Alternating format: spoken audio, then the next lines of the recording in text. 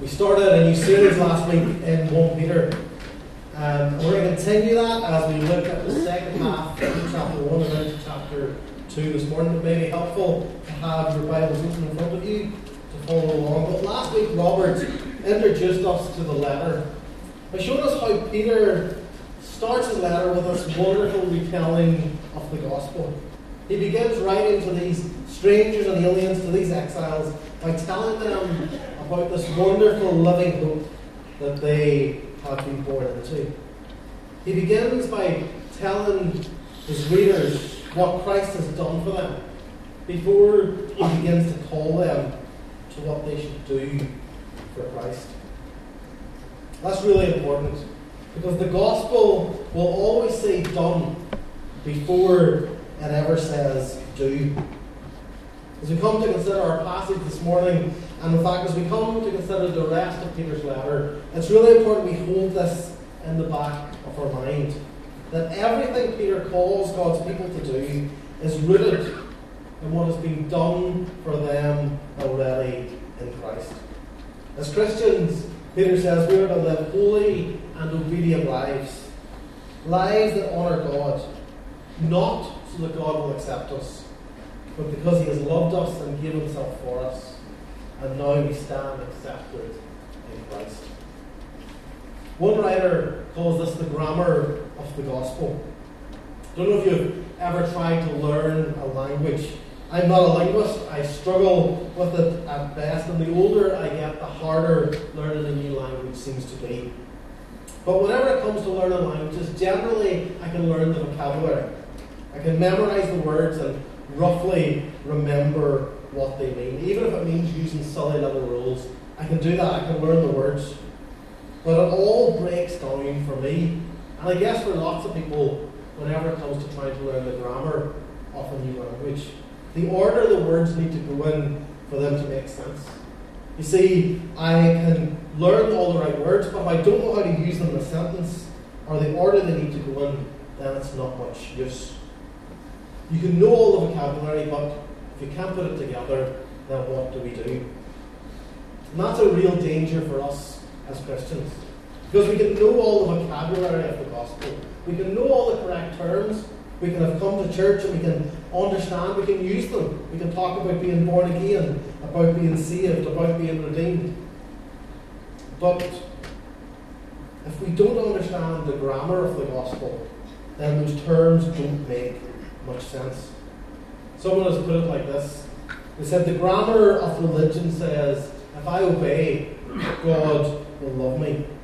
But the grammar of the gospel says, because God loves me, I will obey. That little grammatical rule is vital for us to remember, as much as A before E except after U.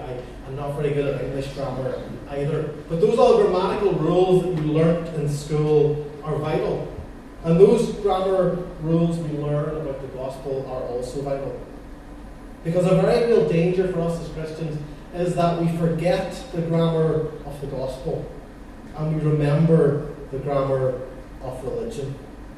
We think that God will love us more, that God does love us more based on our good works. That can lead us to be puffed up with pride as we go through each day and think, God must be very pleased with me today.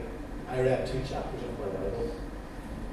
Or we can think that maybe our salvation is a little bit like those old set of scales where all the wrong things we do each day is piled up on one side. And we just hope that we can manage to do enough good things to balance it out, or maybe even tip the scales in our favour, and then God will be happy with us. That's the grammar of religion. It reverses the grammar of the gospel. Someone once put it like this, very helpfully. Our good works are the fruit of faith in Christ, not the root. Our good works are the fruit of faith in Christ, not the root. They are the result of having new life in Christ, not the reason we have that new life. Tim Keller says this: God's salvation does not come in response to a changed life, but a changed life comes in response to the salvation offered as a free gift. See, understanding the grammar of the gospel is essential to properly understanding everything that Peter will go on to say in his letter. Because he's saying we are to be holy because we have been redeemed, not to be holy so that we will be redeemed. It is because we are already God's children, Peter says, that we are to live obedient lives and turn away from our old way of living. It is because we have been adopted into God's family that we are to live out those family values, that we are to bear that family resemblance. Last week, Robert spoke to us about our identity as strangers and aliens in the world. He talked about how often we will feel out of place, like we just don't fit in. Robert closed the sermon last week with a very important warning. It was a warning that we can all become so well adjusted to our surroundings, so well adjusted to what's going on around us, that actually we fail to stand out. We become a little bit like Where's Wally in the picture. We're no longer distinct. So for a few moments this morning, what I want us to do is to see how we are to be distinct. How are we to live as strangers and aliens in the world? I wonder how you would finish this sentence. Christians should be kind, loving, caring, compassionate, generous, quiet. Peter fills the blank with one word. He says we are to be holy in all that we do. So we thought about with the children earlier, that term of holiness is often thought about in terms of God setting things or people apart. In the Old Testament, the book of Leviticus that Peter quotes here, it was used to talk about the items that were used in temple worship. The priests were to be holy. They were set apart for a specific job.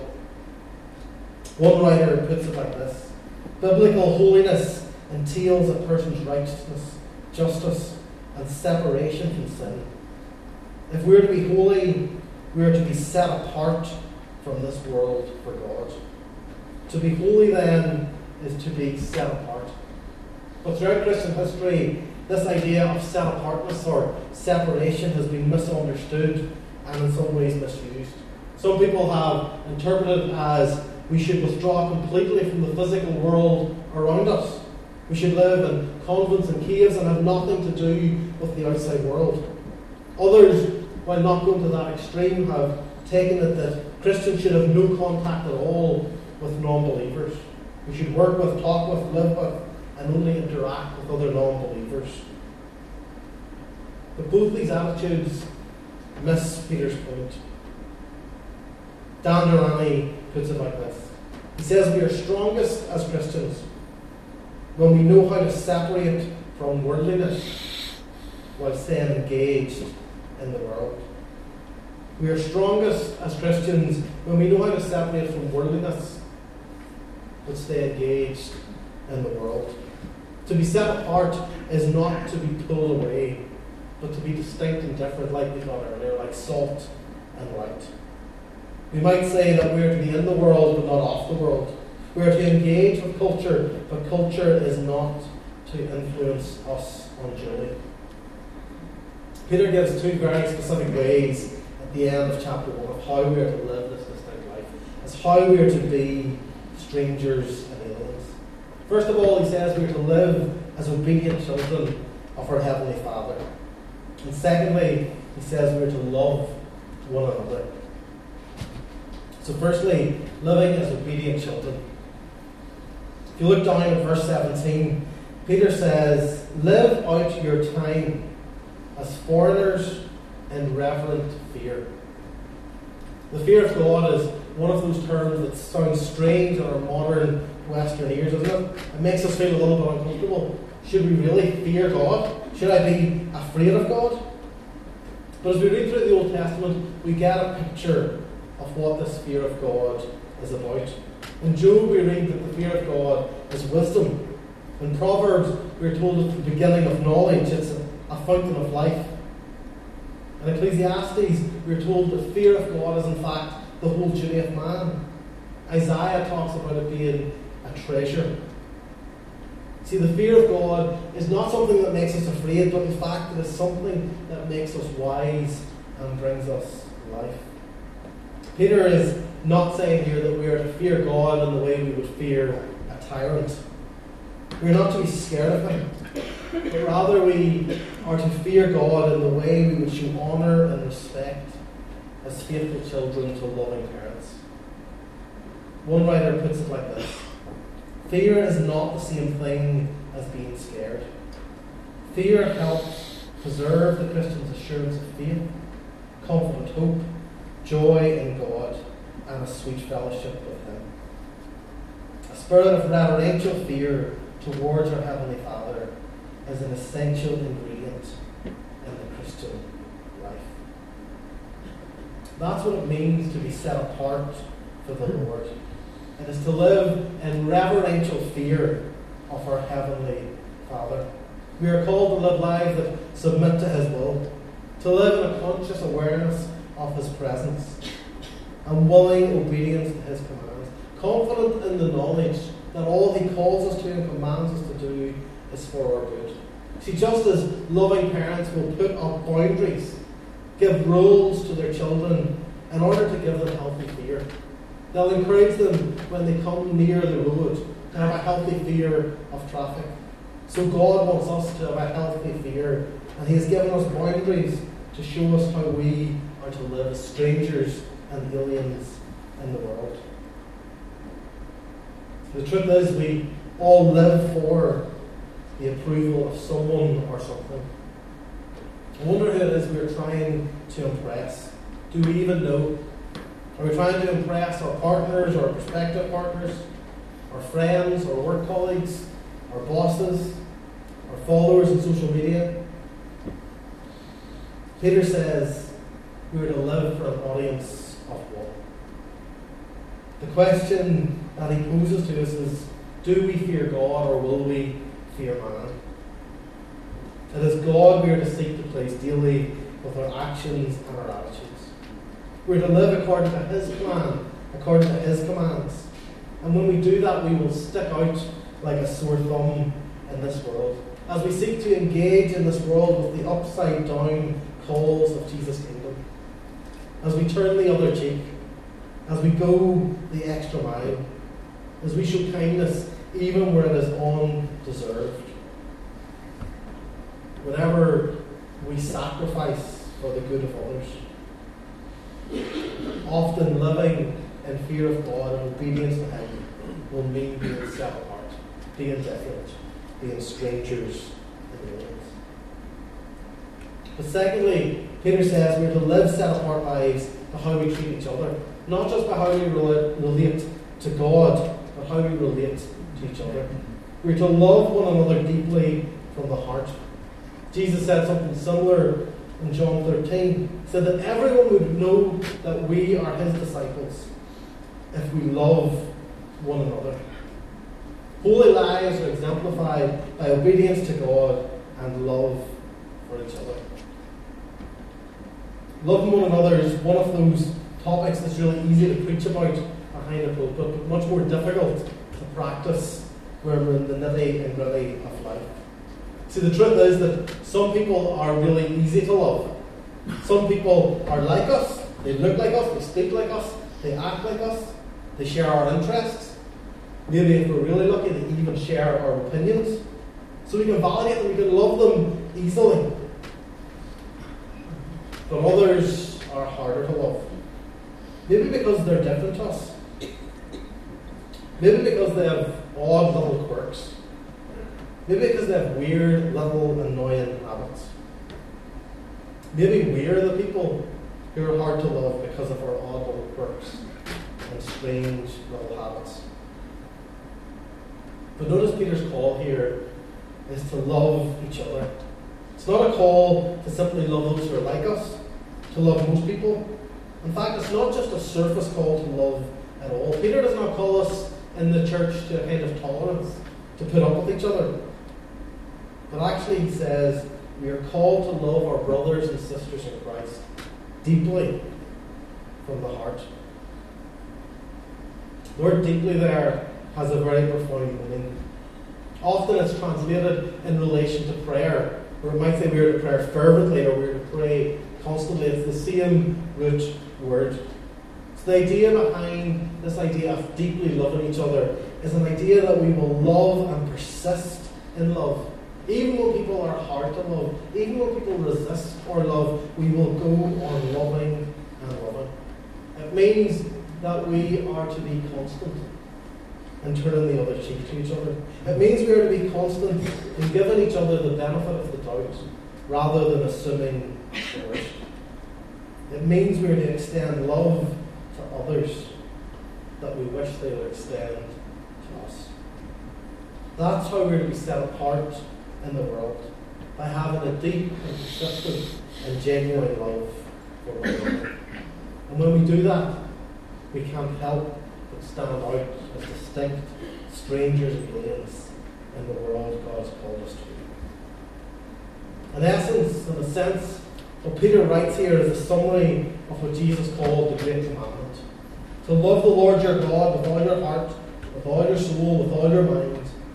Jesus says this is the first and greatest commandment. The second is like it.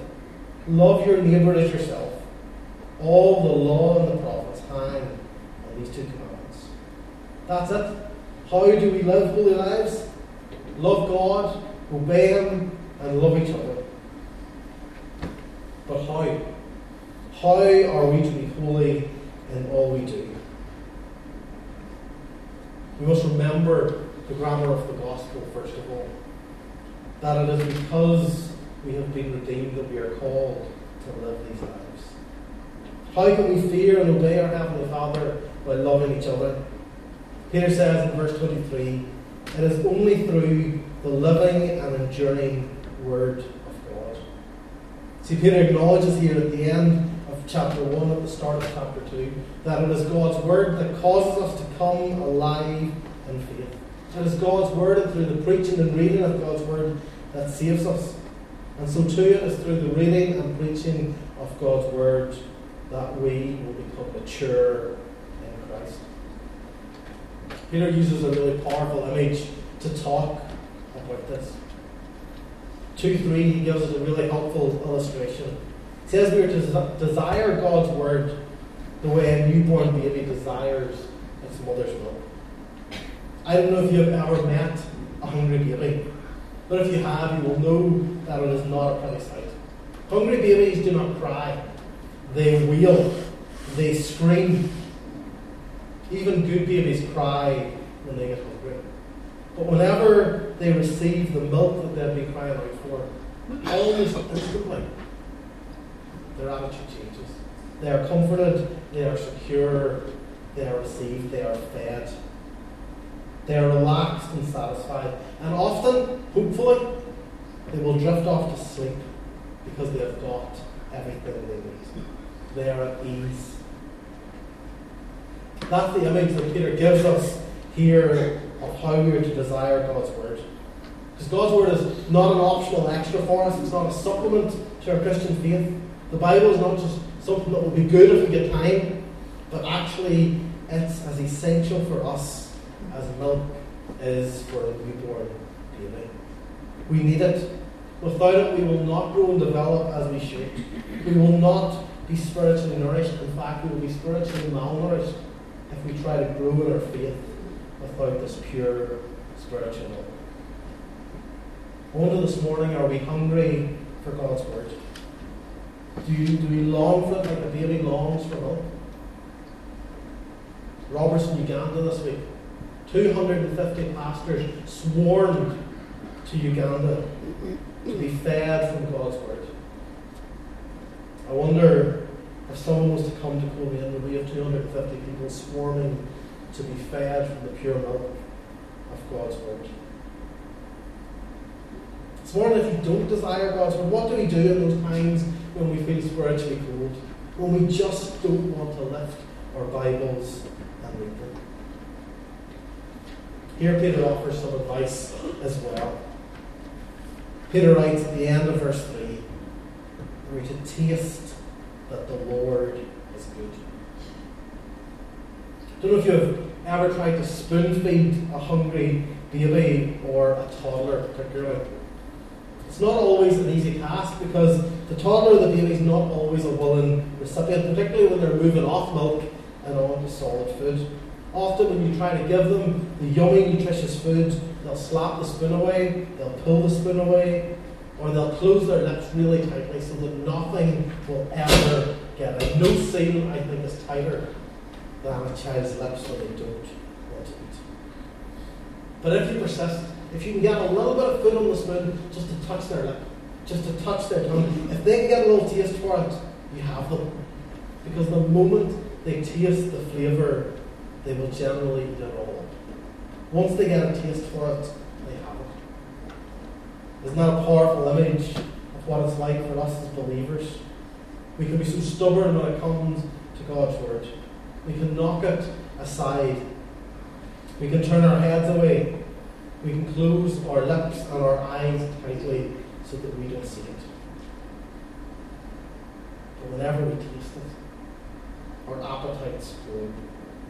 Sometimes our tastes are affected because we eat too much at once and we don't give it time to digest, and then we just feel completely swamped. At other times, maybe our taste doesn't develop because we try to snack on God's Word. We try to take a little verse here and a little verse there, and it doesn't seem to make much sense to us. Psalm 1 talks about the person who meditates on God's Word. The image behind that Hebrew word for meditate is to chew over. Blessed is the one who chews over God's Word. We don't snack on Scripture, but we feast on it. We chew it over slowly. We savour it like a good meal, not wolf it down like a McDonald's. We need to think deeply about it. Over time, as we savour God's Word, we see our appetite for it grow. But listen, this takes time. There is no quick fix to living holy lives. No tablet that we can take that will automatically turn us into the person we wish we were. Living in obedience to our Heavenly Father and loving each other does not come easily. It is formed over a life submitted to God's will and sustained by God's Word. That's why we must make reading and meditating on the Scripture a habit of our daily lives, because we are prone to forget the grammar of the Gospel. We need to turn to God's Word to be reminded of the grammar of the Gospel, to be reminded of that wonderful truth that we are not transformed by what we do, but we are transformed by Christ, and therefore we live holy lives for Him. God's love for us is not increased when we read His Word, but whenever we read it, when we meditate on it, when we hear it preached, we get a taste for it. As we get a taste for it, our appetite grows. We desire it more and more, and we are slowly nurtured and strengthened in our faith, just as a baby is slowly nurtured and brought up in strength. Our desires are over time transformed and we become more mature. No one expects a baby to become mature overnight. So it is as Christians. Our life is patterned on this long, slow road of obedience. Eugene Peterson took Nietzsche's famous quote and said Christian discipleship is a long obedience in the same direction. Often we want to take the shortcut, but there is no shortcut in sanctification. The Westminster Catechism reminds us. Sanctification is God's work in us, where we are renewed in the whole man after the image of God, and are enabled more and more to die unto sin and live unto righteousness, so that we can be holy in all we do. This is not an instant transformation, but it is a long obedience.